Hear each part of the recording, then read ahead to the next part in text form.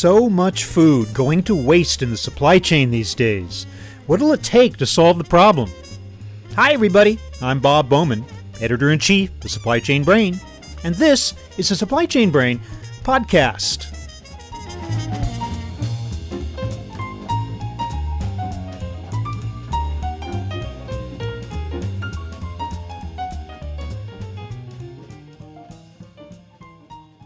Each year, an estimated 1.3 billion tons of food are either lost or go to waste in this country. It's estimated that approximately a third of all food is lost in transit in the supply chain. That situation would be unacceptable at any time, but during a pandemic, with serious shortages of essential goods across the U.S., it's unconscionable. Today, we'll talk possible solutions with Chris Wolf, CEO of Powerfleet. We'll learn why so much food is being wasted today, how the pandemic and economic downturn are making the dilemma even worse, and how technology might be in a position to help now and in the future. And we'll find out why part of the answer might lie with the coming of 5G. So here is my conversation with Chris Wolf.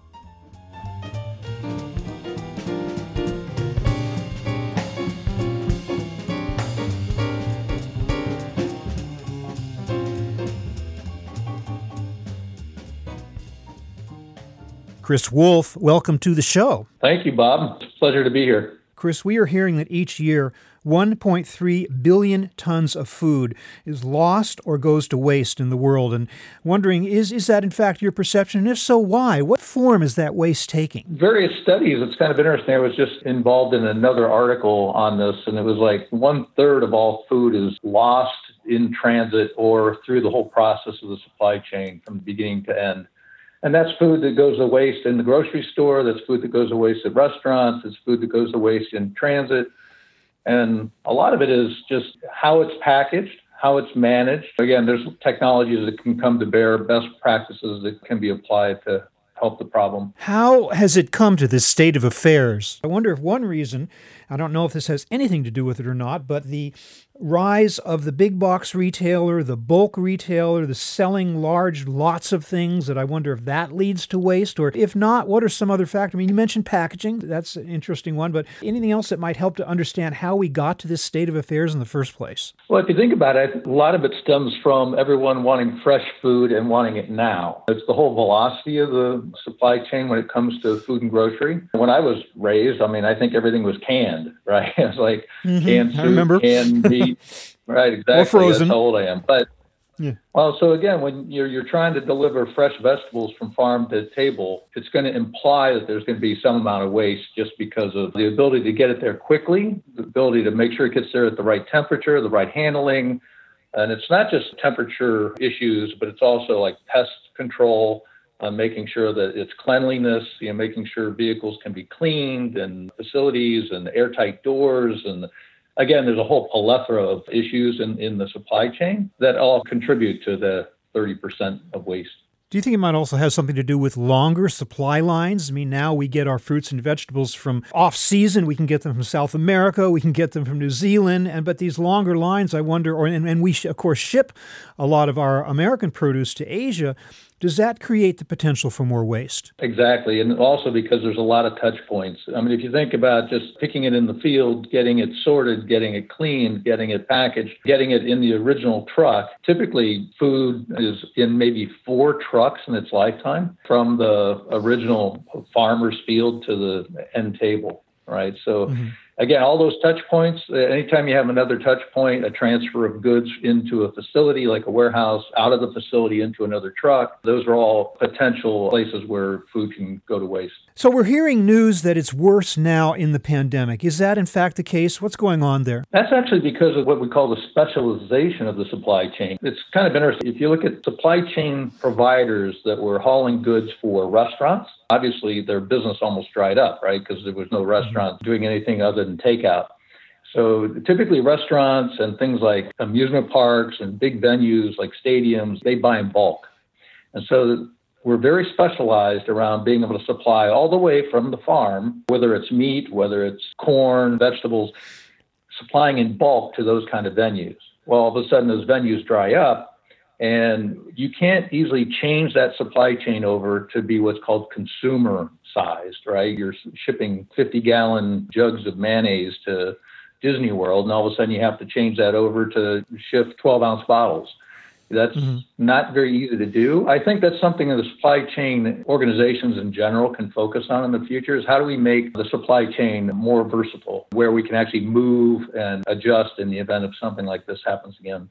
But we're also hearing about the need to destroy certain food stocks now because it just can't get to market for some reason, or there wasn't any demand for it. I mean, that's a horrible idea, but is that indeed happening as well because of the pandemic? Exactly. That gets back to my last statement, is the fact that if you can't provide the bulk deliveries, like pork, 2 million pigs that were going to be slaughtered. I actually not right up to speed on what happened there, but euthanized. I mean, that's just terrible, right? That meat could have been repurposed. That's actually why we have the Production Act, or the Military Production Act. Specifically for that is we should have used the federal government and funding and the logistics capabilities that we have specifically in the military to handle that problem, because all that meat could have been repurposed into products that could have been used.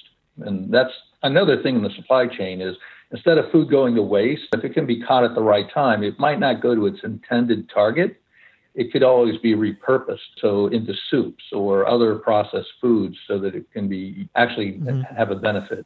But the demand is there in places like food banks and the like, and yet this stuff that was supposed to go to one market cannot make that shift to go in another direction when, in fact, potentially the demand is there for it. So that's really tragic, isn't it? That I guess supply chains just can't turn around that fast? Is it just a nature of the way they're structured? The way they're structured, again, very specialized. And also there's not a lot of exception processing built in. So getting to the point where I have a shipment of some product and it's late for whatever reason, we know it's going to go bad within a couple of days. There's no way it's going to make it into the grocery store, get onto the shelf, and then be sold in time.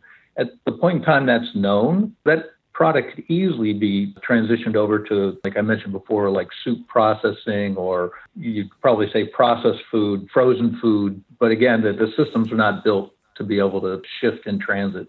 Do you see any relationship between the amount of food waste, one way or another, either up or down, the relationship between that and increasing online grocery purchases versus buying in store? We've seen a lot of that during the pandemic. We started to see it before the pandemic. We expect to see more of it going forward. Does that have any impact on the amount of food that goes to waste? In a way it does. I don't think there's enough data to support a hypothesis there. But again, getting back to my original touch points, you might have eliminated some because you've gotten rid of the middle person, the store, but you now have introduced basically somebody driving in their car, driving on a motorcycle, or driving on a bicycle to deliver your food. So the odds of some of that food going to waste in transit, like right now, I live in Tampa, Florida. It's 96 degrees outside and humid. So the odds of somebody on a bicycle driving a couple of miles and getting the food here fresh on a bike just scares me. If they're in their car or a truck, okay, maybe it'll get there. The same with Vegas, the Phoenix, or anywhere you have phenomenally hot temperatures and you have food in transit. Yeah. I also wondered, though, I don't know if this has been established or proven in any way, but I get the feeling that when somebody buys groceries online, they tend to buy less than if they were in the actual store because they're not there for impulse purchases.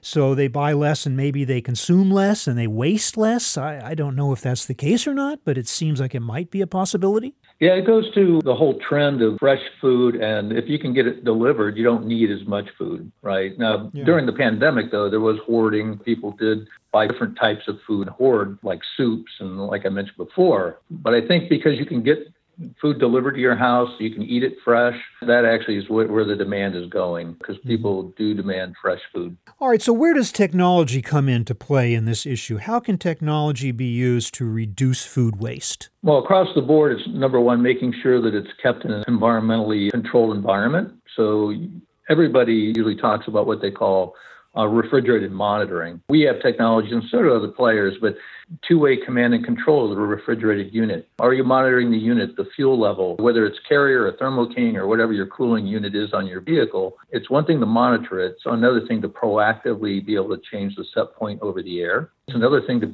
be able to use predictive analytics and say, based on the outside temperature, based on the humidity, based on the doors opening and closing at a certain rate, being in a certain geographic area, you could proactively change the temperature of the whole trailer or container and prevent the waste, right? So the whole key is every time you open the door, you're actually allowing humidity and water intrusion, and you're also allowing heat and temperature intrusion. So you have to manage that very proactively.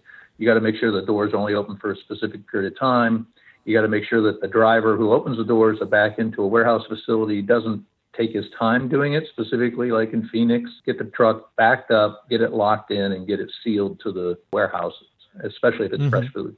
Isn't technology doing a much better job these days of providing the capability to monitor the state of food in transit and in warehouses, almost to a pinpoint level, alerting when it surpasses parameters of humidity, temperature, and the like? Yeah, it's interesting. When I was a young computer engineer, I used to work for Roadway Express, and I worked for Penske Logistics in the past, which a variety of involved in food and non-food transportation.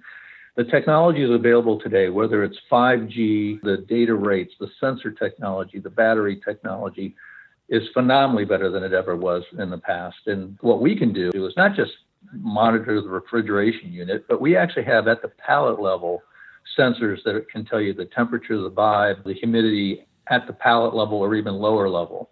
So what that allows you to do is say, hey, that one pallet, because 26 pallets in a 53-foot trailer, one that's subject to a problem because of just where it was in the location. And all that information can come back using machine learning now, because obviously it's too much information for somebody to glean through with machine learning. And you can actually say, hey, pallet number 47 and the left rear of the trailer needs to be looked at, versus somebody wondering if all of them are bad because there's one minor temperature intrusion. So what is the communications technology that allows you to do that? Is it Wi-Fi? Is it cellular? Is it satellite? What's the state of the art in that area? The state of the art is actually changing right now because, especially in the United States, but even across the world, you've heard of 4G and 5G, LTE. There's so many acronyms that makes your head spin. But 3G, which is the older networks, and 2G are going away. They're repurposing the bandwidth for the newer technologies. That requires carriers, fleets that are using the old technology to move to new. What's nice about that, though, is when I worked at Omnitracs in my past, we were one of the founders or inventors of telemetry in the whole world. Now we can actually do it a lot cheaper. So you can get a lot more data. You can do it a lot cheaper. The products last a lot longer. And I think people, for the bang for the buck, as they make this move, instead of buying what we call a telemetry unit, you're going to buy a mobility platform. And like Lego building blocks, you can actually add in like these cargo sensors on the pallet level. I can add in a freight camera so I can actually visually inspect the freight without opening the door. I mean, again, getting back to every time you open the door, it could be theft, it could be, again, temperature intrusion. You could not do this before with the old technologies out there, but 5G enables better battery life. We also use Bluetooth technology and near-field communications for more of the sensor reading and the sensor feedback. 5G is yet to roll out on a nationwide basis, obviously, but you're pretty optimistic and excited about the prospect that would be a real step change in the ability to monitor the condition of food in transit? Yes, and just so you know, our platforms are 3G fallback. Whatever the network is that you're in, 2G or 3G, there's always a fallback because of our geographic footprint in the U.S. We have to be able to operate when 5G is available and take advantage of that, and then we have to fall back into 3G mode when that's all that's available as well. We also might use satellite technology if, again, the real-time requirements. We have customers like in the Caribbean, right? So there's a point in time when you're not going to have cell coverage. And that's why I get back to talking about platforms. So it's like the food problem we're talking about. It's like some customers, they want to do what we call sections of the container monitoring, not just monitor the whole container. Some want to do pallet level monitoring. It all depends on the commodity. Well, I guess technology certainly does promise to improve and be a big role in reducing food waste, but I got to think that it can't just be that. I've also got to think that we need to look at changing consumer habits, changing supply chain patterns, maybe more localized sourcing, education of consumers about food waste. Doesn't all that kind of have to accompany the technology side as well? I agree 100%. I mean, I think if people understood just the magnitude, you and I have the data, right? But I think the general public does not have the data on the magnitude of the waste issue. And I think once that information gets out, and then you match that up to the societal problems that we have, this is almost like one of those where you'd say government corporate partnership opportunities, right? Where how do we fix the problem, make our supply chains more flexible, but also just, hey, let's cut it down to 10% food waste. We had that target and we said, how can we repurpose this food before it goes bad as a country? I mean, I think we owe it to ourselves and society to try and make that happen. Reachable goal, you think, from 33% to 10%?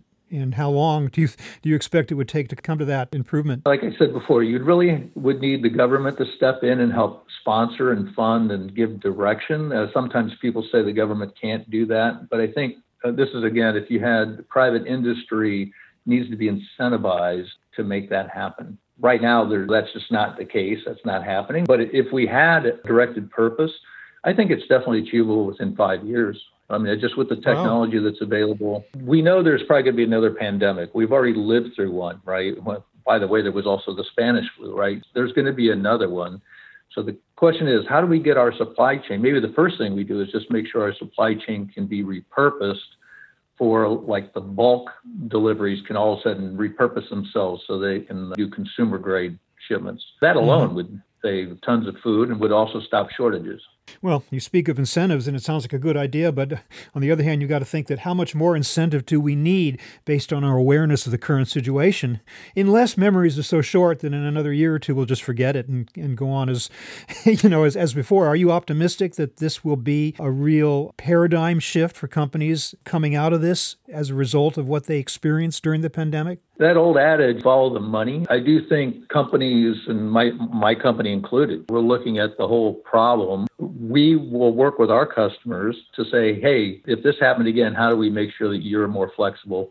I just think as a supplier and as a consumer of those goods, it's up to us as leaders in the industry to try and make that a real change. So business awareness, consumer awareness, government awareness, and some really strong technologies that are in place now and in the future. It sounds like we have the possibility of making a real dent in that gigantic amount of food being wasted globally. Chris Wolf of Powerfleet, thank you so much for helping us to understand the situation and maybe even giving us a little bit of hope for a solution. Thank you very much for being with us today. Hey, thanks, Bob. I really appreciate it.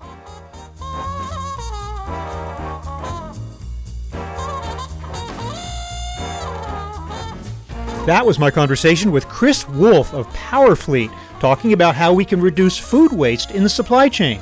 We're online at www.supplychainbrain.com, where we post a new episode of this podcast for streaming or downloading every Friday. You can also read my Think Tank blog, watch thousands of videos, and access all of our other content, including the digital edition of our magazine. Look for us on Facebook and LinkedIn, and follow us on Twitter at SCBrain. You can also download or subscribe to the podcast on Apple Podcasts. Got any comments or suggestions on this or any episode? Email me at rbowman@supplychainbrain.com. Stay well, and see you next time.